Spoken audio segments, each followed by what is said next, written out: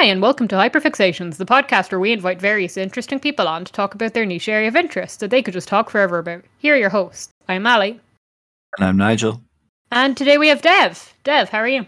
I'm good. I was saying before we started recording, I'm kind of weirdly nervous about this because basically I put out a tweet about this, just saying that I needed to talk to someone about it, and I'll be honest, I wasn't expecting anyone to actually take me up on it, so I'm a little bit nervous that I hopefully I have enough to say about this, but yeah, I'm good. In organizing this, you promised you could only promise incoherent ramblings, and it's like that's exactly what this show is about, really. Oh, good. Yeah. Enthusiastic, incoherent ramblings.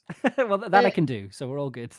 It's like when I was saying, I think it was in Katie's episode, saying like the meme is just like, the meme of like, like the cruise liner and the person like parasailing, just like, or like surfing, just being like cruise liner being like the episode in general, and then like there's like whatever the fuck like it ends up being.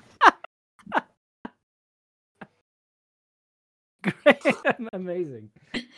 We did an episode on Animorphs, and it sort of became then this like really intense discussion of if you could become one animal, what would it be? Oh, wow. And then what was it that I picked? Because I had like a really specific animal for stealth reasons, and it was like water buffalo. Water buffalo. Yeah. Yes. Because like you can get really close to your targets if you're a water buffalo, because if you're in an indoor setting and you're a water buffalo, everyone's coming up to be like, what's that water buffalo doing? It's like more intense version of bringing a dog in. Like. So the conversation was, what animal would you be from a tactical perspective rather than just a personality thing? Right. Okay. Right. I like if you could morph into an animal. Right. Okay. Yes. And the silliest option was a water buffalo. Sorry, I'm derailing the conversation. Yeah, no, because in the books it was like, oh, this person can turns into a fly to spy on rooms and stuff, and I was like, no, water buffalo. Incredible. So Dev, what are you here to talk to us about today? I'm here to specifically talk about the recent free game that Sega released called The Murder of Sonic the Hedgehog. And also talk a little bit about... I hope he's okay. Well, I don't want to spoil anything, but the marketing is just putting out the Sonic is dead. Very Sonic much fucking died. Just in the same way that Nietzsche started Beyond Good and Evil with God is dead and we killed him. Sega starts The Murder of Sonic the Hedgehog with Sonic's dead and we killed him, which I think that's the level we're talking about in terms of like literature. I haven't gotten around to playing The Murder of Sonic the Hedgehog because like my laptop can't really run Steam properly without just tanking, but I didn't think we were going to start it off with drawing straight from Nietzsche. We're dealing with like... I'll be honest, neither did I. That came out of a very strange part of my brain. Okay, but now I'm going to hold you to that. Does the rest of the game conform to some sort of Nietzschean ideology? Like, is there clear examples of the Ubermensch? Do you hunt monsters and gaze long into the abyss? Does it gaze long into you, Dev? I mean, I feel like there is a certain level of abyss in the game, right? And I think it does definitely have a kind of Deus Ex Machina towards the end, and there is a sort of Ubermensch-like figure. Shadow the Hedgehog. But no, not quite. But I don't want to spoil it for you. But I will say that there is a Deus Ex Machina at the end, and there is a sort of Ubermensch-like figure. It weirdly does have more parallels than I realized now that I'm thinking about it. That's quite terrifying. Now it has more parallels than you realized at the start of this very episode. Yes. Yeah. More than you might think. I need to go sit in the dark for a bit and ponder this, because I might need to come back and have another episode about the links Nietzsche between specifically. Nietzsche specifically, yes. What have hyperfixations? What have we learned? It's like a part 2. Yes, sorry. Yes. For other people who aren't in the know, what exactly is The Murder of Sonic the Hedgehog? Like, I know you mentioned that it's a free game that Sega put out, but like, what is it in essence? So, basically, so the Murder of Sonic the Hedgehog is a visual novel game that was made by Sonic the Hedgehog's social media team over the course of a year. It basically just seems to have been, the social media team seemed to have just gone to Sega being like, we want to make this thing for April Fool's Day. And Sega sort of just went, yeah, sure, okay, then whatever. Gave them a team, gave them some money. And then they made this sort of 2 to 3 hour visual novel and then released it for free on Steam on the 1st of April. Kind of doing that kind of April Fool thing correctly, I think, like actually giving people something for it. Using, like, taking the opportunity to kind of experiment with a new genre for the franchise. And basically it had no right to be as good as it is. And it's been downloaded now. In the first week, it was downloaded over 1 million times, and is now the 61st highest rated game on Steam of all time, which is incredible considering that it's a free game. It's 2 to 3 hours long. It's a visual novel, and it's a Sonic game. All of those things conspire against it hitting those numbers and getting that kind of praise. But it has managed because it is very good, both as a visual novel, as a story, but then also as an entry into the Sonic the Hedgehog franchise. I think that's really key if you're trying to make something as I'm putting it out specifically on April Fools, because we're all expecting jokes in. So I feel like internally it has to be consistent, coherent, and like without reproach for like what it's trying to do. Yeah, like it's interesting. That's key. It's really interesting because I think another team, I can't remember if it was Sonic Team specifically or if it was like the studio that is currently working on a Sonic game or something like that. I can't remember, but they also did an April Fool's, a Sonic themed April Fool's thing where they shared screenshots of like a Sonic the Hedgehog romance simulator. And that one very much backfired because everyone was just like, this is weak, basically, because Sonic, like we've been given this free game that has been made by the social media team, and you are a game studio and you've just given us 3 screenshots and gone, haha, you want this, but you're never going to get it. So it was interesting as an illustration of how to do the kind of corporate April Fool's thing. Which was really interesting. And as well, like the Sonic fan base has a tenuous at best relationship with Sega most of the time, right?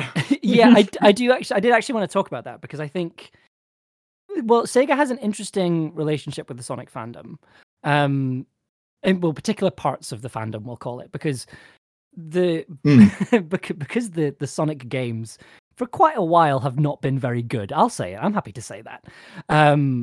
But it's meant that you've got this community that kind of doesn't really, some of which, this doesn't apply to all of it. This is a bit of a generalization. It's not true for all of the fandom, but a lot of the fandom don't take themselves too seriously because they're very aware that the thing that they are a fan of is a series of slightly mediocre games. But it means you have this really, really creative community, like from people who speedrun Sonic games, which is a huge part of it. But also like people have made mods of Sonic games specifically for speedrunning and for speedrunners to kind of have fun with. Like there's a mod of there's a specific ROM hack where they've taken the first 3 Sonic games that were on the Sega Mega Drive, smashed them together. But the way it works is that every time Sonic picks up a ring, it switches game. Oh, right. So you pick. So you could be in like Green Hill Zone, the first level of the first game, for instance. You pick up a ring, and then it'll transport you to like the end of Sonic 3. And then the moment you pick up a ring there, it transports you to another level somewhere. It's completely randomized. And basically you have speedrunners who know these games completely backwards, running these games and having to like kind of play 3 games at once in very short bursts, which is really, really interesting and also just very, very, very, very silly as well. And then but you've got you've got a really big ROM hacking scene around that as well, to the point where And this is kind of where I talk about Sega having a relationship with some of the community around the games, is that you have Sega at certain points hiring people from the fandom, from the community, to make games. And every time they've done that, it's gone really well. So the kind of biggest... Is this a common enough practice then? It's happened enough time for there to be a pattern, I think. Right, So, to not be statistically an outlier. Exactly, yeah. Like, if... because I think I'm trying to think when it was. I think it was maybe like the 2010s. Sega released like a mobile port of, I think it was Sonic CD onto phones, and it wasn't very good. It got terrible reviews. Nobody downloaded it. But instead, this person who did ROM hacks of Sonic games, Christian Whitehead, essentially sent Sega like a prototype, being like, "Hi, your port of Sonic sucks. Here's one that I've made that's better." And then Sega went, "Oh wow, no, this is better.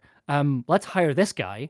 So Christian Whitehead and a few other people from the Sonic ROM hacking community ported the Sonic games to mobile, and they're still available, and they've gone down really, really well. And then it got to the stage where Sega went, all right, okay, we're going to give you some money to make an original Sonic game, which became Sonic Mania, which is one of the best-selling Sonic games of all time, and it's also one of the best critically received Sonic the Hedgehog games of all time. Whereas, from Sonic Team, everything from like Sonic Adventure 2 upwards is for some reason trying to be really edgy and anime, and it never worked. It has never worked. And I include Sonic Frontiers in that. I know it's kind of had a mixed reception, but I just think it's tonally all over the place. And when you say that, is there a large disparity then between what's best selling in the Sonic franchise and what's critically well received?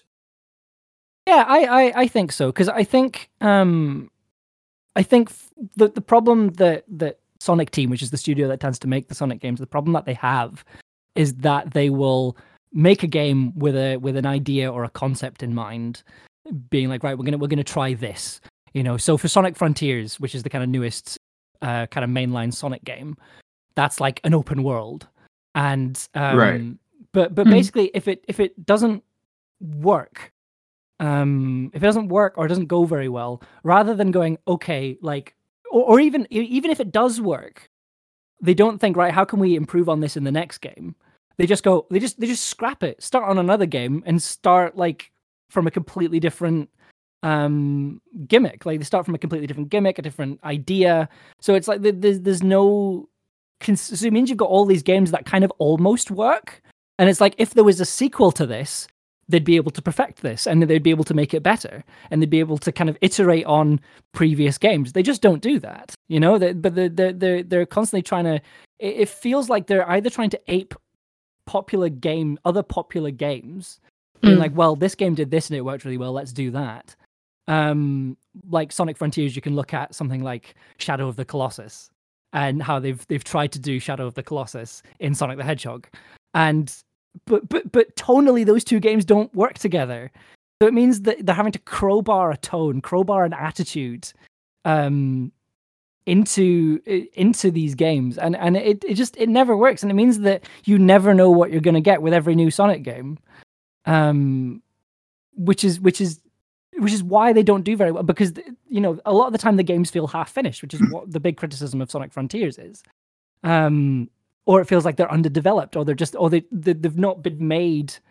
They've not really had a level of polish on them. They don't feel like they've had a genuine amount of care attached to them, and so they don't do very well critically. They still sell loads because the Sonic fandom is rabid for more Sonic games, but like critically they don't do very well, and they've never reached the kind of level of like Mario games, like Mario Odyssey, for instance, which is a fantastic game. It's wonderful and it works really well because there's a level of care put into it. Whereas Sonic games tend to feel like they're just sort of haphazardly thrown together a load of different elements and then put it in a box and shipped it out. You get that level of care and attention with the games where they've hired people from the community and the fandom to make games. And I feel like Sonic the Hedgehog, the murder of Sonic the Hedgehog definitely falls within that bracket of games where they've gone to the community and gone, what do you want to make? And then they've gone, well, let's try this. And it's worked because they've actually taken the time to think about what they want to do and how they're going to make it work. Nice, because it's interesting that you say that they like, bring the like fandom into it, because it's often a thing like when people say like, oh, fans should be left like write things, like let fans like do things. And sometimes I will admit that it kind of inspires a bit of a knee-jerk eye roll reaction, mainly because it tends to be like people who will say like, like let fans write this, and I'm just like, okay, but like what makes you think that the fans will necessarily have anything like better to will write it any better than like, like the official script writers, like say for a TV show or whatever. But now that you say it, but when you say that, just I'm kind of like, well, like, I can't argue with the results. Like, that's cool. Like, like, the community, like, being like, this is what we want. And then it ends up being really good. I mean, like, I think I broadly agree with you as well. Like, but I think it's like my thing is kind of like, it's a generalization, like, but yeah, but I mean, I think the why it works when it comes to Sonic the Hedgehog is because there is such a the sort of fan community around it is very, very, very diverse, and they kind of focus on different aspects of it. You get people like myself who grew up playing the original games on the Sega, and they kind of aren't really interested in the 3D stuff. Like I've kind of dipped my toe in the 3D stuff, and I'm like, I don't really get the same feeling playing these as I do the sort of 2D, the original 2D games. The easy answer there is that they should never have let Sonic talk, which is a defensible position, I think. But the result of that is you get people like Christian Whitehead, who made these ports and ended up going on to make Sonic Mania, who have done nothing but take apart these like 3 or 4 games. They've spent like a good chunk of their life taking apart these games, figuring out how they work, figuring out what people like about them, what people don't like about them, and sort of taking them and finessing them and putting bits back together in different orders and things, and working out what the perfect formula for this kind of game would be. And then Sega have gone, okay, make it. And then they've gone and done it. And that's why you have something like Sonic Mania. I think with the murder of Sonic the Hedgehog, I think it's kind of the other side of the community that is all about the characters and their personalities. And specifically like the side of the community that has watched the cartoons and watched the animes and have kept up with that, and like know who the voice actor for Sonic is. I keep forgetting. I don't know. I've never been able to tell you who has voiced Sonic the Hedgehog at any given time. It's on the tip. It's on the tip of my tongue. Like yeah, at some point it will be Chris Pratt, but until then, no. It's inevitable. Dev, can you chant? Just take a quick second to chant, right? To not. Can you don't? Sorry, I touched on a nerve there. I beg your pardon. No, because it's going to become real. I have one fear, and it's Chris Pratt. He's everywhere. Yeah. Next thing we know, we will all be voiced by Chris Pratt. I will say this. I think Ben Schwartz it's is me, fantastic. Mario. Mushroom Kingdom, here we go. I do want to take a second to say that I really like Ben Schwartz as Sonic the Hedgehog. I think Ben Schwartz is just a really cool person in general. I've kind of followed them since they were kind of an improv comedian, and I thought they were very funny when they did that. So it's great to see that that they're now the voice of Sonic the Hedgehog. That's weird, 2 worlds colliding. But yes, sorry, I was talking about the murder of Sonic the Hedgehog and how it speaks to a specific part of the community that really likes the characters, and I think also it's kind of a nod to the fan fiction community as well, which for Sonic the Hedgehog is large and scary at times. But one of my best friends was a really influential Sonic the Hedgehog fanfic writer. Oh, really? Yeah, and wrote like what was called a genre-defining Sonic the Hedgehog high school like AUfic back in the day. Oh, wow! Obsessed. Yeah, there's this whole thing about like it got really big in the Sonic fandom or whatever, but then it was like people messaging her talking about how it helped them with their relationships and stuff. Wow. I love that. Like that's All really cool. I don't know whether this person wants it on air, so all I will say is, Ali, this person has been a guest on this show before. Ooh. I feel like I know who it is now, but I'm kind of guessing. Yeah, you can message me. I'll message you later. But yeah, like it does seem to be that there is, like you say, the Sonic fandom is rabid for content, and like, was this always the case, or is this now like a reaction to such a drought of like bad or, like you say, unfinished games, and so like they're snapping for each new bit they get, hoping it will be the sort of thing that they would have grown up with if it's a case like you, or just something they're passionate about if they're a newer fan to the franchise? I think it's maybe a bit of both. I mean, I kind of, I know when I sort of, so to kind of give you a very potted history of me and Sonic. Basically, sorry, I said the phrase, heard it, and then went, oh, that was weird. Yeah. I was born in 1992, a scarily long time ago now, and the first Sonic the Hedgehog came out in 1991. And at the end of 1991, my parents got a Sega Mega Drive, and what my mum would do when I was a baby would basically after dinner she would kind of put me on her lap and play Sonic the Hedgehog, and I would fall asleep. And then what that did for my mental development, I will never know, and I don't particularly want to pull on that particular thread. But it's Sonic all the way down. yeah. And people wonder why I don't have an attention span, and why I talk really fast. So, and then a few years later, when my brother was born, we had Sonic the Hedgehog 2, and what would happen would be, so in Sonic 2, they introduced the character of Tails, and when you were playing Sonic 2 on the Sega, if you had a second controller, the second controller could be Tails, and it was kind of like, I don't know if you guys have played Mario Galaxy, where it's like if you have another player, they become a star and they just pick up bits. It was the equivalent of that. Right. Yes. Sonic would spin off screen, and then Tails would disappear, and then you didn't have anything to do until Tails like flew in the screen and landed again. But for like 3-year-old me, introduction to video games, it was kind of perfect.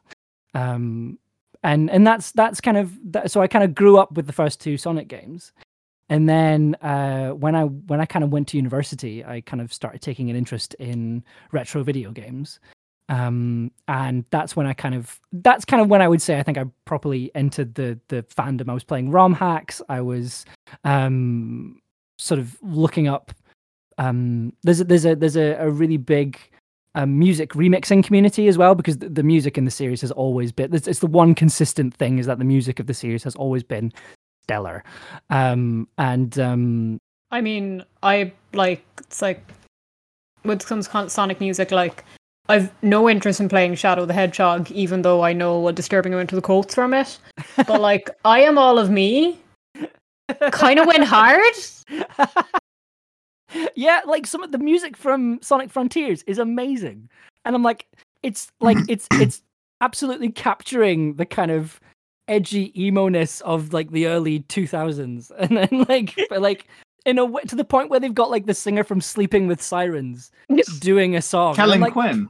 Yeah, and you're just like, I didn't know they were still around. Okay then. Yeah. Oh God, that takes me back. Right. That's a memory. Like, right. I haven't thought about Sleeping with Sirens since I would say like 2015, 2016. But this is the thing. Like, it was very much just like I was listening, and I'm like, this sounds like the kind of thing I would listen to when I was a teenager. And then I looked at who the vocalist was, and I'm like, hang on a second. Whoa. Whoa. They were the singer from a band I listened to like twice. I remember buying an issue of Kerrang, and it was like, does that take you back? It does. Yes, it does. Yes. And it was like a secrets about songs thing. That was the special feature in it. So it's all like, fun facts about the songs or what they're about.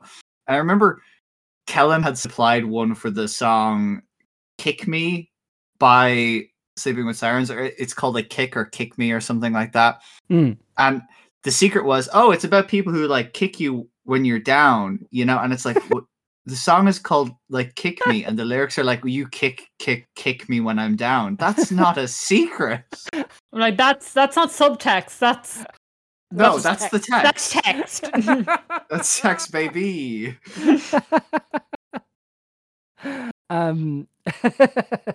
But yeah, I think that's kind of when I properly started getting into things. I think I didn't really play, like, I've only sort of tangentially played a few of the sort of more modern games, not for very long in any case, because I've just fallen off them, being like, this isn't. I feel like when I'm playing a Sonic game, I'm chasing a particular feeling rather than like, right.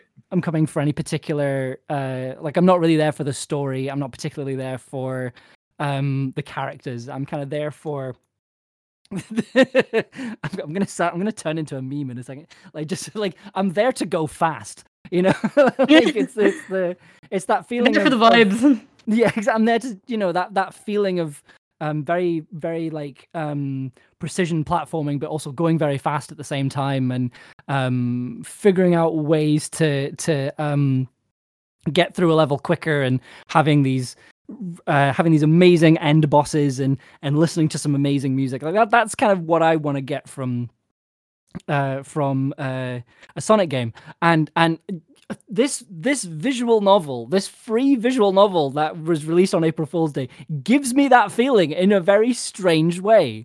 Yeah, because I mean, separately, I also really like visual novel games. Like, I'm a big fan of the Ace Attorney series.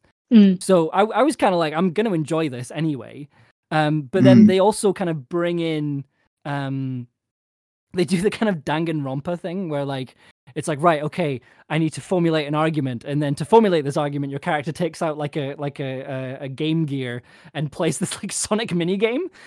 So it feels a lot like stimming, to be honest. Like, you take out this little games console and you play this little endless runner game until you kind of figure out what your thoughts are, and then you pitch your argument. Which another addition to the Literally Me cinematic universe, right? But like, yeah, it's just like, okay, hang on a second, I just need to play this game on my phone for a bit, and then I'll go, and then I'll be right with you. Right, I'll be with you there now. Yeah. But the mini game they have you play first of all, it's very, very simple, but it gives you that feeling of precision platforming while also going very fast, which is cool. So they've somehow managed to capture the essence of a Sonic the Hedgehog game in a visual novel, which most people would say that's impossible, but they've somehow managed, which is great. They did it, like. Yeah. But I talked about how it kind of connects with the part of the community that writes fan fiction and is really there for the characters. I think that side of the fandom gets maligned quite a lot. And I think a big reason behind that is because when that sort of side of the fandom was first formulating, it was kind of in the early days of the internet. And a large part of that community is queer and neurodivergent.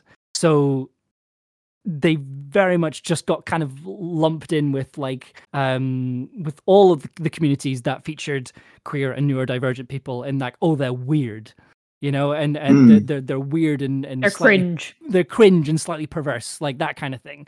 And like all fandoms, there are strange outlier elements. Like there's a weirdly evangelical Christian wing to the Sonic fandom that has become an in-joke. That is not a sentence I thought I'd hear. Right? Like it's once you find that one it's Brian actually... David Gilbert video is just playing in the background. but it's like you like, it was sort of this thing where if you first saw it, you would think it was a joke, but then eventually you realize that some of these people are posting this not ironically, where like, like you have Minion memes. Mm. So before Minion memes were a thing, people would put like Bible quotes over pictures of Sonic the Hedgehog.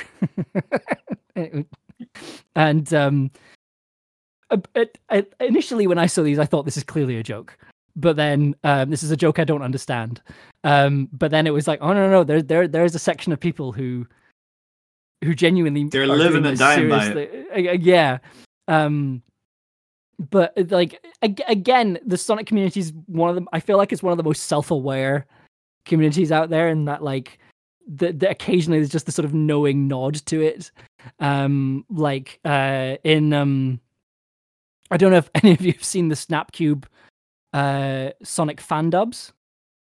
I don't even think know so. what a Snapcube is. Okay, so Snapcube is the name of the person that like runs it. So right. I thought this was a device. Sorry. No. So it's a YouTube series, and I feel like it's another example of like the Sonic community being very, very creative in very odd ways. So the Sonic fan dub series is a group of improv performers will get together, and they'll watch all the cutscenes from they sort of branched out from Sonic games, but the kind of main ones are the Sonic games. They'll watch all the cutscenes of a Sonic game at once. They'll watch them in sequence, but like they'll watch them all. And they'll dub it, but they'll improvise it. So they don't do any rehearsal, they don't do any planning. They don't practice or anything like that. They just go, right, we're gonna hit play, we're gonna record this, and then they basically have to come up with a story while these cutscenes are playing out. It's like it shouldn't work, and sometimes it doesn't, but it's very funny, and they've become so popular to the point where they've kind of been absorbed into the Sonic fandom as part of the Sonic fandom, if that makes sense. Yeah. Like there was a line in one of them where a character introduced themselves as Memphis, Tennessee, and to kind of show you the kind of, you know, the caliber of these stories. Their whole character thing is that they're a weeaboo, and also a gamer TM. So they introduced themselves, but because basically the voice actor, while they were doing this introduction, they realized they hadn't thought of a name, so just improvised this name, Memphis, Tennessee. So then later on, somebody who was a really big fan of the dubs was at like a convention and met the original voice actor for that character, and then got them to say the line, "My name is Memphis, Tennessee." So it became this weird like meta thing. But anyway, the reason I bring these up is that they did Shadow the Hedgehog most recently, and they managed to factor in quite a lot of the quotes as well, which is quite fun. But there's a point where Shadow the Hedgehog goes, you know, right, it's time for me to ascend. And then Sonic the Hedgehog goes, the only one who can ascend is our Lord and Savior, Jesus Christ. To which Sonic the Hedgehog goes, I'm going to become the one person more powerful, the President of the United States. Honestly, they're great. Go watch them. They're great. This is the plot of JoJo's Part 7.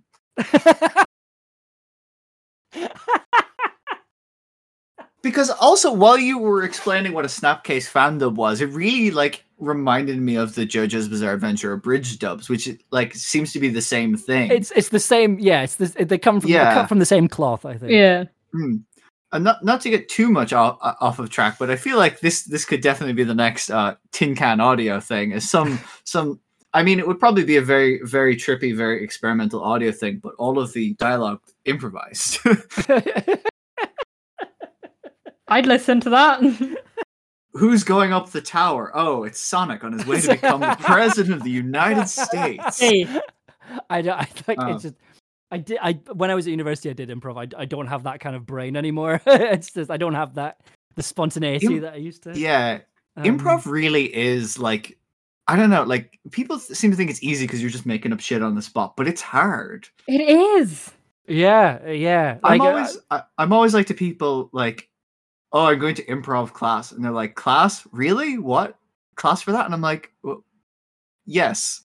Yeah. Yes. There is a whole like it's kind of become standardized now, which is I realize is a very old person thing to say, but it's like it's very much there's now a theory and a practice behind it, and there's like different schools. There's the UK school of improv, which used to be called Impro, and then there's the US kind of approach, which was kind of sort of devised by the Upright Citizens Brigade in Chicago, and there's a lot of crossover, but at the same time, like there's elements where both of these schools disagree, and I'm like, this is improv. I don't understand.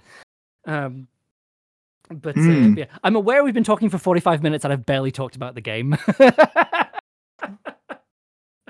Has it actually been that long? Shit. Yeah.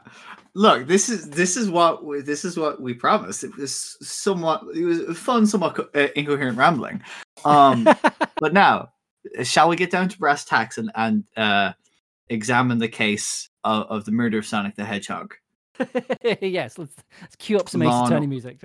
I was in Law and Order Special Victims Unit. Dun, dun. Dun, dun, dun, dun, dun, dun, dun, dun, dun. So it's going to be the Immortal Snail episode. It's just going to be me singing for like a combined total of 10 minutes. That's all our legal team has allowed us to recreate. Yeah, apologies. So first, probably the first thing to talk about, it is related. The soundtrack to the murder of Sonic the Hedgehog. Oh my god.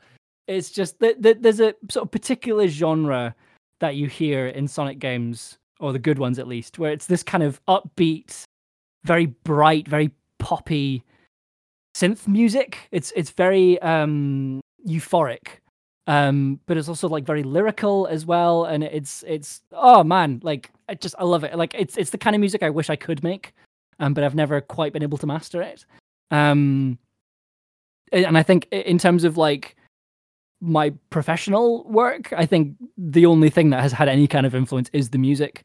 And this is a fantastic, like, as soon as I finished the game, I sort of went, right, is the soundtrack anywhere?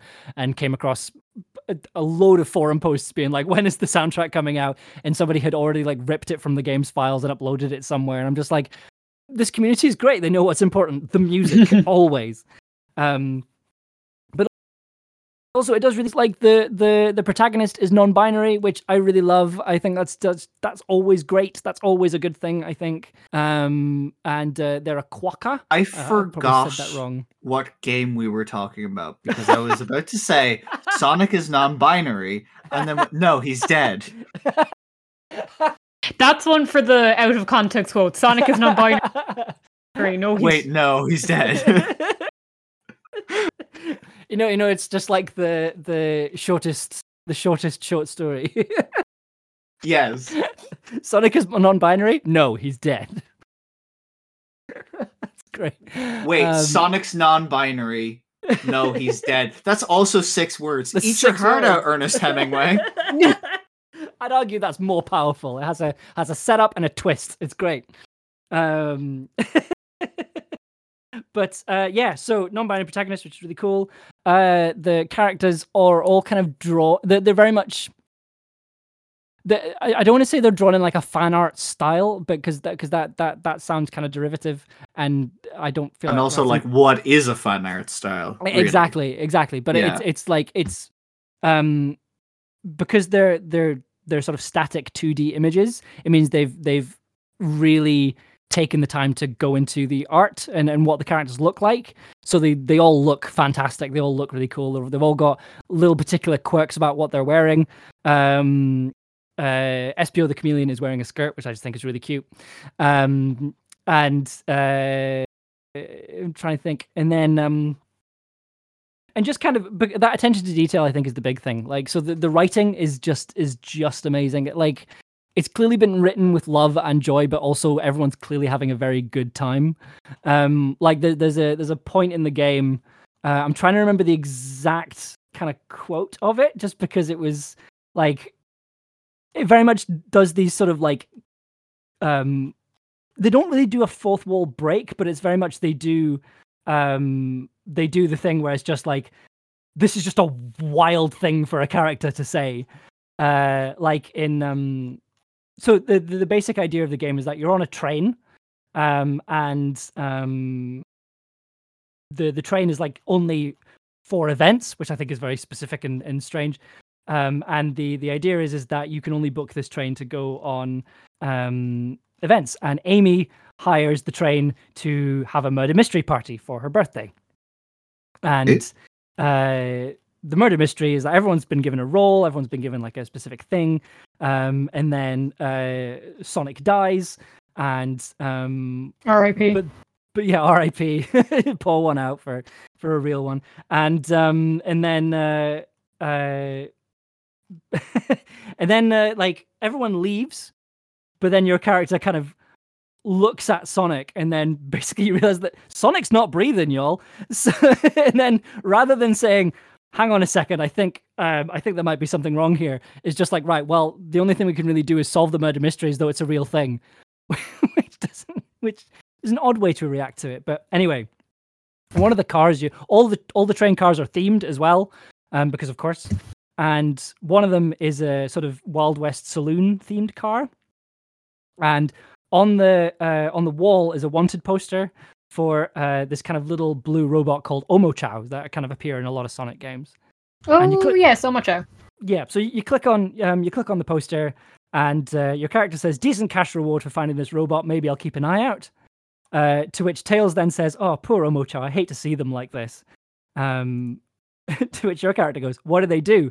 And then Tails says, "Medical malpractice." and that's the end. That's the end of that. That's the end of that conversation. Like, okay. Like I had to step away from my computer because that broke me so hard. Like there's just loads of lovely little moments like that. Lots of little hidden little stories and jokes that are kind of along those lines. And yeah, it's stuff like that makes it clear that like this has been a labor of love and something that has had a lot of love and joy, both for the franchise and for the fandom as well, because it's made by the social media team, right? So their entire job is engaging with they're the first fandom. port of call. Exactly. Like so they know why people love this franchise, and I'm willing to bet it's the reason why they love it as well. And like just on a tangent, if you ever get a chance to look at the Sonic the Hedgehog, like the official Sonic the Hedgehog Twitter profile, you will not believe it's an official Twitter profile. They do a lot of weird stuff on that Twitter. Like they did like a series where it was like cooking with Eggman, where they had this like weird Eggman puppet doing these weird like cooking shows.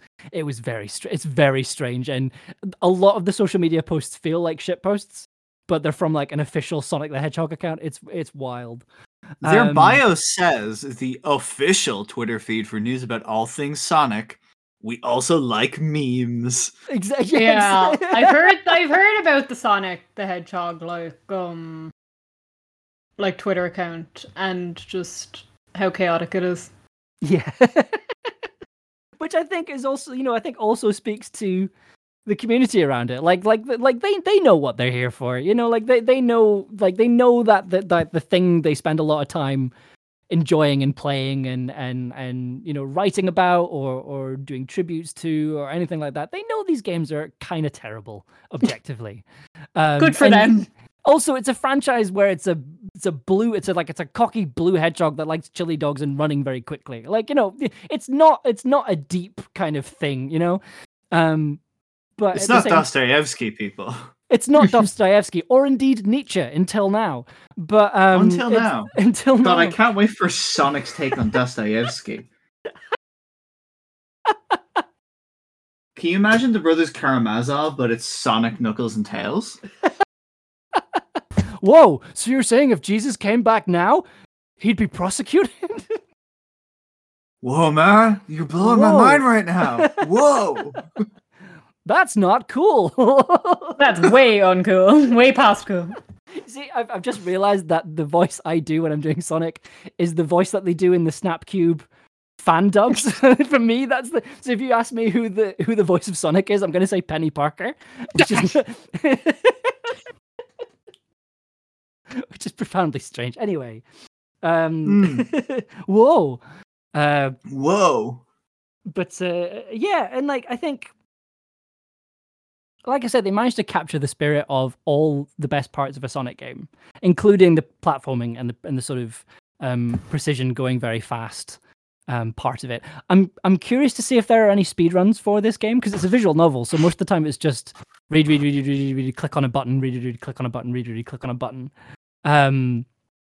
So I don't know if there's speedruns, but I suspect there probably will be, but it'll be like Cooking Mama speedruns, where it's kind of like, we're just doing this because it's silly, but we're going to spend an inordinate amount of time on this very silly thing.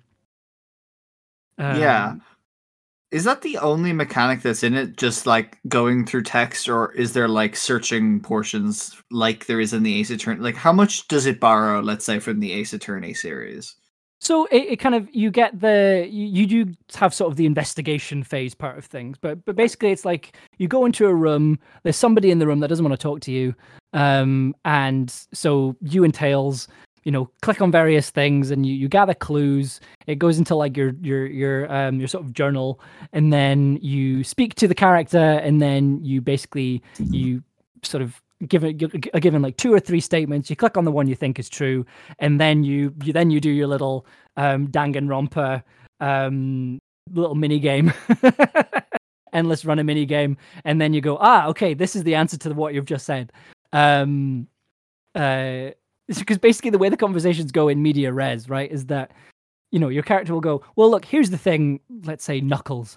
I think the reason why this is like this is because you did this.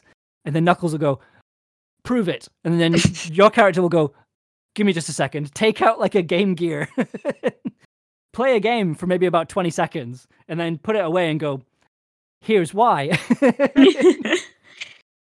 which is joyous, I think. But yeah, so you kind of got the, I feel like it's I don't know if you played the Danganronpa games. I haven't. One of them, I'm pretty sure, like years ago. I mean, the honest, like, it's very much like a I shouldn't be playing this game, like very young. Yeah, like the first game is called Trigger Happy Havoc, and to be honest, like, yeah, a lot, like, I'm glad I played them, but I would not recommend anyone else play them, because there's a lot of edgy for the sake of being edgy. Like how Persona 3's villain is just Adolf Hitler. Yeah, but it's kind of like it does the very like Death Note thing, where it's a lot of people explaining their reasonings and then kind of going, the reason I don't think you are the killer is because of this, and I can see this, and I've figured this out, and it's just that going around in a circle forever. And it's just like the characters all know this. Like, like you're just explaining the plot while nothing is happening. Kira would expect me to pick this up, but unless Kira has anticipated that I would anticipate that he knew I was going to pick this up. It is exactly that, with the same level of edginess. The Princess Bride, like with the poison goblet thing, like, same, but you wouldn't do like just trying to figure things out in real time. Yeah, see, Ali, you've fallen victim to one of the classic blunders there. Obviously. Yeah, you went toe to toe with a Sicilian when death was on the line. I love how he gives that speech and then just like fucking dies. He died. Yeah. He's just no longer in the film. They were like, yeah, Inigo Montoya and Fezzik, they're fine. We can like redeem them. And there's just Vizzini. It's like, no, fuck him. You know what? Fuck this guy specifically. But yeah, so the reason I mentioned the Danganronpa games is that I think that's kind of similar in terms of the mechanics, in that you have a phase, and then you have a phase, and then you have a phase, and also like the sort of random mini games that don't really make sense in context, but like they're just part of the gameplay process. It's not like Ace Attorney, where it's just collect clues, go to court, and pick out clues and kind of form an argument. It's like collect clues, form an argument, do a couple of mini games, and then the mini games are kind of you formulating your argument and making your case, and then you're like, right, okay, then that's done. Move on to the next room. You move through to the next train car in this case, and then all of the evidence you've just collected disappears, because they're just like, well, you don't need that anymore because you're in a different place. Rather than Ace Attorney, where it's like, here is everything. Here's all the evidence from like the last day, the last time we were in court, all the way through to like the 2 days you've been investigating. There is so much evidence for you to comb through here. Whereas this game's much more like, okay, you don't need that anymore. You've used it. It's fine. Put that away. Escape room rules. Exactly. And there's no like fail conditions either. It's just like, if it doesn't work, Tails just goes, try again. Oh, okay. So there's no fail conditions, and you can just keep trying until you get it, regardless of whether you can figure it out or not. Yeah, well, I mean, most of the time you've only got like 2 or 3 options. Like, yeah, but you can just hammer through them if you don't want to like do the brain work. Yeah, you can brute force this game, but the other side as well is that like the mini game, the endless runner mini game, it gets quite hard. Like it starts getting very tight and quite difficult towards the end. I didn't realize until after I'd completed the game that it has accessibility settings. So basically, like towards the end of the game, you get a lot more of the mini game. And just to the point where like I blitzed through this game in like an afternoon. But it meant by the time I got to the end, like basically the endless runner sections were making me a bit dizzy. But basically like there was an option in the accessibility settings that would have turned that off. So that was just me not noticing the accessibility settings. But was it motion blur? A little bit of motion blur. Yeah, but basically it was just I was looking at the same screen over and over again, and it has like a track. And like a repeating track, and the track was just repeating, and I think, you know, if you look at like a spinning pattern and then look at your hand, like your hand starts spinning. Mm-hmm. It was that, but in video game form, basically. But I forgot what my point was there. Sorry. Or you were talking about the how there's no like fail condition, you can just do it again. Yeah, I do like the. I have a term for that thing, that like the opposite of that, where you're given loads of choices and you just like do every combination till you get the right one. Because it's also like in the Frogware Sherlock Holmes games, which is where I came up with this term, and I'm like bizarrely proud of it. Okay. I just picking a lock with a sledgehammer. Yeah, like it like I get that a lot when I used to play a lot of point and click games, like at a certain point, especially in like the early 2000s, like the LucasArts ones. Well, the LucasArts ones were kind of okay in that like they didn't have any fail conditions, like and I feel like they were quite clear comparatively. Whereas like Full Throttle was a prick. That's true. Yes, I mean there are there's exceptions. I never played that one, unfortunately. But yeah, like. So many of them, like you'd be at a point and it was like, oh yeah, you've got to hammer this nail into this specific piece of wood and then drop it down a well. It's like, how would anyone know to do that? That's not hinted at anywhere. Like there was so much of that in the early 2000s with point and clicks, I feel. What was the point and click game? The one with the ghost that people couldn't get past? It would like run up and headbutt you. Oh, I don't remember. I don't know. There's one of them, and it's like really infamous for being because this was like it might have been even before the early 2000s, but back in the era where like game guides weren't readily available, like you could get some with magazines, and that was it. There wasn't like, you know, nowadays when a new game comes out, someone like I don't know, Power Picks or Achievement Hunter will have this is how to get absolutely everything in the game. This is how you can like get the most amount of money in Elden Ring straight off the bat. Blah blah blah. Like it's all sort of like there now, but back in you didn't have that. You had to like suffer through it and figure it out yourself, or you just put the game down. You just walked away. You just went. Yeah, it's really informed who I am as a gamer TM now, being like I will just stop playing the game when it isn't fun anymore. I don't care whether it's a good game or not. Yeah. Like, I sunk over 100 hours into Death Stranding because I thought that game was fun as fuck. I love Death Stranding. But like, I got to a certain stage in Bloodborne where I was like, this is not fun anymore. I don't want to play. And it's not the difficulty, it just wasn't fun. Yeah. And listen, like, if it's not fun, why, like... Yeah, why I think play it. Sorry, Dev. Like, this completely cut across you. Yeah, no, it's valid. Like, I mean, it's why there are so many Sonic games I haven't fully played.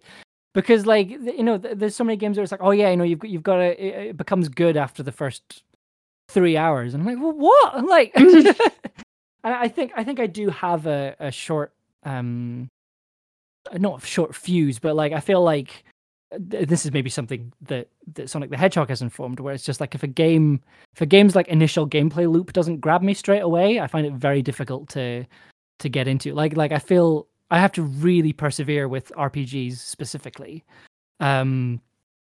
just because like especially with things like Final Fantasy and Chrono Trigger, like I feel like with quite a lot of those games, the kind of introduction takes so long,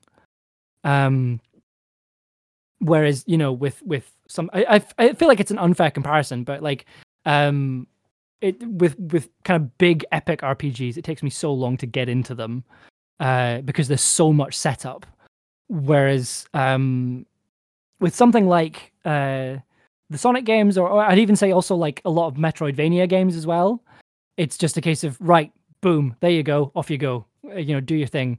Because I think what's interesting about the 2D Sonic games specifically is that like the story's kind of optional. You can just play it for the gameplay, and I think a large part of the community just vibes. They just enjoy the feeling they get when they play the games. And that, I think that is why there's such a big Sonic speedrunning community, right? Because everyone loves playing these games and trying to go as fast as they can, and they go, right, okay, how can I make this go even faster? Like is there a way for me to kind of exploit how the game is made to make me go even faster? And turns out there is. Basically, there's the biggest exploit from a lot of the original games is that if you can get yourself stuck in a wall and then like get the Sonic sprite to touch a wall, the game suddenly goes, we don't know where Sonic is. And when the game doesn't know where Sonic is, it just goes, right, we'll put Sonic at the default location, which is the end of the level. It means you can complete levels in like 2 seconds. It's incredible.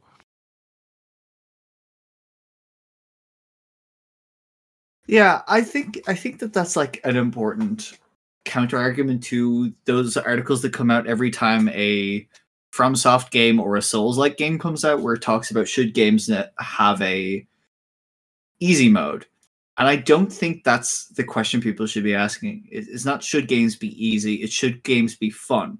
And like you say, Dev, like you need to grab people with that like initial gameplay loop, and you need to make it rewarding, but also like fun, because they're not necessarily the same thing. Because especially those 2D Sonic games you mentioned, it's a fairly simple premise. You just run fast. You run fast, you go over obstacles, collect things. Yeah. Yeah, like the big joke is just like, you only ever need one ring. Why would you bother picking up more? And the honest answer is because they make a really lovely noise that hits the endorphins in your brain every time you pick one up. It's like you want to pick them up, even though you only really need one. Do you? Well, yeah. So in basically the I mean, if you collect 100 of them, you get an extra life. Okay. So Mario rules, yeah. Yeah, you get hurt, you lose all your rings, right? That's the thing. But like, so it doesn't matter if you've got 50 rings or you've got one ring. If you get hurt, you're going to lose all of them anyway. I mean, my argument is the more rings you have, the more you can pick up after you've been hurt. Okay. Like, if you've only got one ring, it's difficult to run after it and get it. Whereas if you've got 100 rings spilling out of you in a way I don't particularly want to think about, you've got more that you can grab in a hurry. But also the little ding noise it makes, and you can see the counter going up in the corner. It hits the endorphins in the brain, and it wants you to do it more, and you should do that again. I agree. The rings make a really nice noise. And Good the whole thing sound design.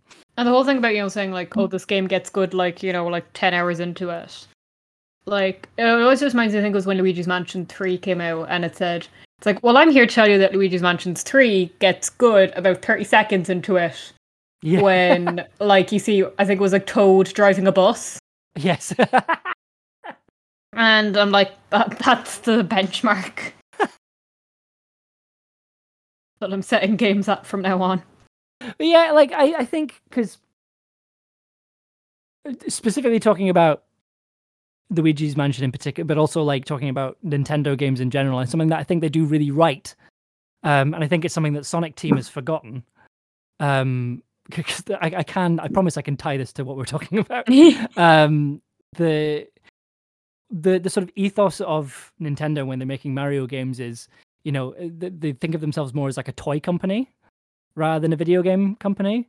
So they're kind of like, we want people to have fun while we want people to have fun just moving around. Like, and it's and they get it, like if you play any Mario game, it's fun to just run around and jump, even if you're kind of aimlessly, even if you're not aiming for anything in particular. It just feels good to move around in. And I think that's the same feeling you get at least the same feeling I get when I play a good Sonic game. It's like, this feels fun to move around in. It feels fun to play in. Whereas the kind of mainline Sonic games aren't really. It feels like they're not really interested in having fun anymore. It's much more about like they're kind of trying to be edgy but like arty at the same time, which doesn't work. Like I mentioned Shadow of the Colossus earlier. Like in Sonic Frontiers, you have these big creatures that are essentially colossi, and you have to defeat them with Sonic by like doing the kind of going up the legs thing, and it's like, yeah, it looks good, but it doesn't feel good. Like it's not fun, and it's not fun to get there either.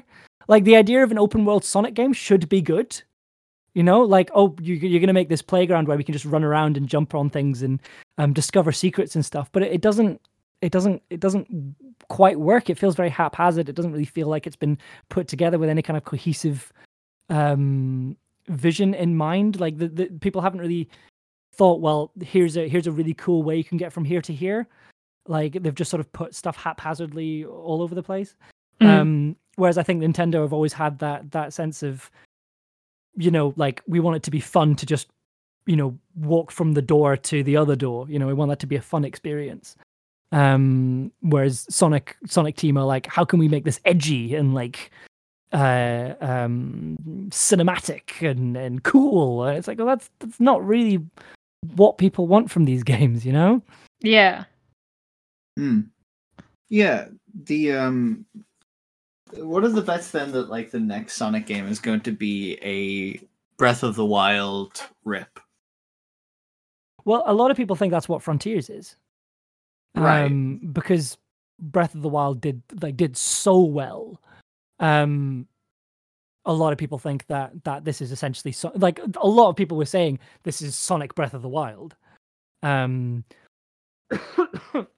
like I said, it should, like, as an idea, I think it's something that a lot of people in the Sonic community have wanted for a very long time. And there are people who have made open world Sonic the Hedgehog games, because there's a certain element of that in the original Sonic Adventure games, in particular the first one, where you could go from, you had like the town area, and then you could kind of go to levels there, and then you would get on a train and then go to like the ancient ruins. You could run around the ancient ruins, and there'd be like specific levels. I think what they had, like, I think they're called action zones, and I can't remember. They're two very specific names, but they're two different kinds of zones. But there was an element of open world to it, but it was quite small. Like they were sort of confined to, here's a town, here's a base, here's a temple, so it was like big open world levels, but they were still kind of contained. And those worked really well. And I think a lot of people were hoping it would be that feeling, but it just, something just didn't quite work with it for some reason. Yeah. It's very hard to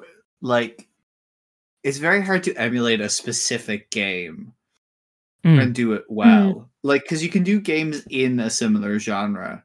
Like Ubisoft doesn't have this market on open world sandbox games from its like, Assassin's Creed games, but then you can also have like Rockstar will come in and do GTA 5 and Red Dead Redemption 2, and they're really good. But then when you're like, this is like a clone of whatever, rarely ever is it good. And just like when I have Breath of the Wild on the mind, Immortals Phoenix Rising, which Ubisoft put out, is a very bad, not fun at all clone of Breath of the Wild. However, The Pathless, which is like, I can't remember what the studio who developed it is, but it was published by Annapurna, which they're fantastic for like publishing indie games. I really like them. But it's a fantastic game because it sort of takes like the bones of Breath of the Wild and does a lot more with them instead of just like trying to do exactly what made Breath of the Wild work. Which I feel like is probably the case with Sonic Frontiers and copying both Breath of the Wild and Shadow of the Colossus. Yeah, like I feel like it's just like, right, we'll just put Sonic in this game rather than like, okay, what do we do well? You know, what when people think of a Sonic game, what do they think of? You know, it feels like it's kind of lost that core ethos, I guess, that core vibe. And I feel like it's kind of had that identity crisis since I think Sonic Adventure 2, which was a very, very good game. I mean, it was still a bit of a broken mess, but in like a way that was like, this is Sonic. But kind of after that, they've not really made anything that has kind of hit the same kind of level of popularity. I mean, like you had Sonic Generations, but the reason why people like Sonic Generations was that it was like a tribute to, it was like a celebration of, I think it was, it would have been 50 years it came out in 1991. I think it was 25 years. It was like a celebration of the 25 years of Sonic the Hedgehog. So they redid old levels from like the kind of classic games. They had 2D and 3D levels, and so it kind of they kind of took the best parts of the 3D games and the 2D games, put them into this kind of one game, and then had a really kind of tongue-in-cheek story about having like a classic Sonic, like a small Sonic the Hedgehog that doesn't speak, and like the kind of more grown-up Sonic in the 3D games that does talk, and kind of and having two different versions of Robotnik, which is quite fun. But is that the two was versions really of Robotnik and Dr. Eggman then? I think it's always, see, this is the thing. I think it's always been Dr. Eggman, but my mum always referred to him as Robotnik, so I've just always. But that is a thing, right? He is referred to it, and then like that's in certain parts of the Sonic canon, right? Yeah. Like, look, so I mean, what is the distinction? I believe, and I could be wrong about this. I think the way they do it in Sonic Generations, I mean, I haven't played it in a while, so I might be misremembering, is that like the Robotnik from the Eggman from like the first, like the classic Sonic games is like Eggman's father or something. So yeah, so like, because I think the full name is Dr. Ivor Eggman Robotnik. That's ringing a bell, yeah. With Eggman in like quotes. But like, yeah, I feel like Robotnik is a better villain name than Eggman. Yeah. But I think it's just Eggman. I think it's Dr. Eggman now. But I don't really know when that change happened, or even if that's like a deliberate thing. But I think, I suspect another part of it also is like a translation thing, because I think maybe, yeah. Because I don't know if it was just like, because they had different, you know, the original games, they had like a different manual in like Europe and in America, and like different artwork and stuff. So I suspect it might be a case of in America, he was called Dr. Eggman, but in Europe he was called Dr. Robotnik. I suspect that might have been what happened. But yeah, it's one of those weird inconsistencies among many in the Sonic canon. There's just a lot. Yeah, if there is a consistent canon, I don't think there is. Like at no point, like sometimes they go, "Oh, do you remember when this happened?" And they sort of do that, and so they try to do this in Sonic Frontiers, where they reference previous Sonic games, kind of going, "Oh yes, these all take place within the same universe." Most of the games don't bother. Sonic Forces happens in the apocalypse. When does that happen compared to anything else? Who knows? Who knows? Never explained. I can't hear you. Too busy running. Yeah. Too busy going fast. Yeah. As much as like I'm aware I said like maybe like 10, 15 minutes ago that I don't really play it for the story, but it's just funny looking at the story and going, when is this happening? When was the last game? Where does this sit in, they haven't tried to do the Zelda thing where it's like, we're going to try and form these into some actual timeline that doesn't make any sense.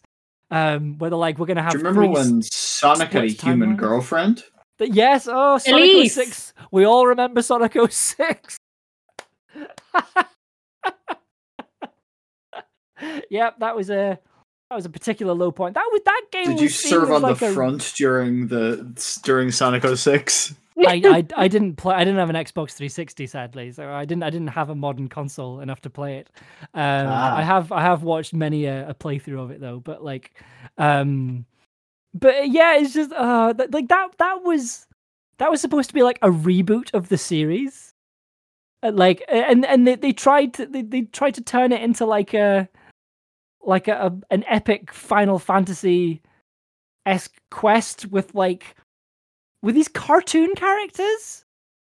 But wasn't there a thing in that game where like they told Elise she had to do something to like save the world, and she wouldn't do it because that would mean that she couldn't be with Sonic anymore, or she wouldn't remember him or something, and she was like, no, fuck that, like, I'm gonna let everyone die. It's just, oh god, like, oh. Like, I've never played this game. I don't even think I've seen a full video of it, but like I just know bits of what happens in it. I would recommend watching the Snapcube fan dub of it. It has a better story. But like, see, this is the thing, because you have they're just like, right, we're going to tell a serious story with this blue rat. But then you get like the Sonic Boom TV show, which is really good, but it's like it's got this kind of knowing. Like they do the typical like Saturday morning cartoon thing, but like they have this knowing nod to like the history, but also like they know it's a cartoon. Like there's an episode where Eggman gets kicked out of his evil base because I think there's like something wrong with it, or there's something that needs fixed, and he can't live there, so he moves in with Sonic the Hedgehog, and they have like basically Eggman is a terrible flatmate, and it's him and Amy going, what are we going to do about Eggman? Okay, I want to watch this. Like, it's so like it's very funny, but then also like there's a point where Eggman is like meeting his like evil associates or something, and it's like, right, I have a new plan to defeat Sonic the Hedgehog, and then Shadow the Hedgehog walks in, and everyone's like, who is this? And then Eggman goes, who is this? He's only the second most popular character in the entire canon. It's just that level of, we know why you're here. I'm aware of Adventures of Sonic the Hedgehog, the that cartoon. Just because when Robotnik said snooping as usual, but he said snooping as usual, and then everyone just said pingus. Is that where that came from? I didn't know idea that's where Pingus came from. Yeah. Snooping as usual. Just wow, I've learned something today. Sonic, like the impact that Sonic has had on our culture. Always in the background, always watching. Sonic forever. Did any of you remember Sonic Underground? Yes. Oh, I'm aware of it. Like Sonic Underground. Music went weirdly hard again. Like, yeah, they made a vow. Their mother must be found. Sonic. Yeah, Sonic's in a band now. And he's got two siblings who are also in the band. And their mother is a deposed princess who, like, they came up with every sort of contrivance for the plot for her not to be found so they could keep extending it, like, you know, because it was a kids' TV show. And I remember there was like one episode where she was like right there with them. They like encountered her and they didn't realize she was their mother, and they like went on. And then the like show got cancelled, so we never really got any resolution to whether they They never would ever did find their Sonic's mother. mom. Yeah, It was just the fact that like in every episode they had like a contrivance where it's like, right, we all need to like press on our necklaces to like bring our instruments out, and we need to play like a gig right now. And all of a sudden, Yeah. like they're in a stadium and there's people there, and then the song ends, and then they're just back to where they were. And it's like, did you go away to do that and come back, or did like that appear around you? Like, what are the rules of this universe? Where does this fit in with the Sonic canon? Like, God Not has cursed me for my hubris, and my work is never finished. No, like not a like a game, not a like TV show, but like remember how hard Sonic Heroes went? Sonic Heroes is almost a good game. Like Yeah, like it is a good game. it's fun. That's the Sonic thing. Heroes. It's fun. Sonic Heroes is fun, which is why I kind of put it up in the like Sonic games that I'm kind of almost okay with. Like the problem with Sonic Heroes is that like the sort of trio system was just broken. Like it was almost worked. But It it was almost fun. worked. But yeah. Oh, Sonic Heroes! I want to play that now. Can you get that on Steam? Maybe. That's... I just remember we had it on PS2. Tune into Dev's Twitch channel soon. Oh no, I've made a promise to not play Sonic games on stream. The people that watch me on stream have made it very clear that they do not want me to play Sonic games on stream. Why not? I don't think. Well, the thing is, I was going to say this at the top of the episode, and it's one of the reasons I'm very thankful that you've kind of invited me on to talk about this today. Like, I'm sort of very aware now of where my professional circles and also where my kind of friendship circles are in terms of like where they cross over with various like fandoms. So like if I know if I talk about Star Trek, most of the people that I know, most of the people that I'm kind of in groups with will be like, yeah, we also watch Star Trek. We get what you're talking about. And that's kind of true for my kind of viewership and on Twitch, and also like the people that listen to the podcast that I make as well. I feel like there's a lot of overlap with Star Trek, in terms of vibes, but that's not true of Sonic the Hedgehog. like there is no Sonic the Hedgehog is kind of in a little circle away from all the other circles. And I'm okay with this. Like, I get it. But like it's just there are certain things that like if I mention them, I'll just be greeted by like a stone silence. What I used to do with the streams was that I used to put up a poll on like my Patreon Discord being like, what do you want to see next? And every time I put a Sonic game up, every time there was an option for a Sonic game, there'd be no votes for it. No. So after a while, I got the hint. You're like, these guys are not Sonic fans. Fair enough. Yeah. You Yeah, know it's like that that's not- Vine where it's like, hey, are you sad? No, I'm sad. I know, David. I have feelings too. I know, David. And it's like, that's you be like, I want to play Sonic. I know, Dev. We know, Dev. We know. Always. I'm never not wanting to play Sonic games. Incredible. Sort of your default state. Yeah, like if you put me in front of like a good Sonic game, like I'm sorted for the afternoon. I'm aware that just made me sound like a toddler. Honestly, valid. Like, if you put me in front of like Super Mario Galaxy, like, and give me a properly working Wii remote again, or it's kind of our nunchuck that's a bit dodgy, then like, yeah, I'm sorted. Yeah, I managed to find like a really cheap secondhand version of the sort of anniversary set of Mario games. So it was like Mario 64, Mario Sunshine, and Mario Galaxy. That was for the Switch, wasn't it? Yes, and they handle it really sort of.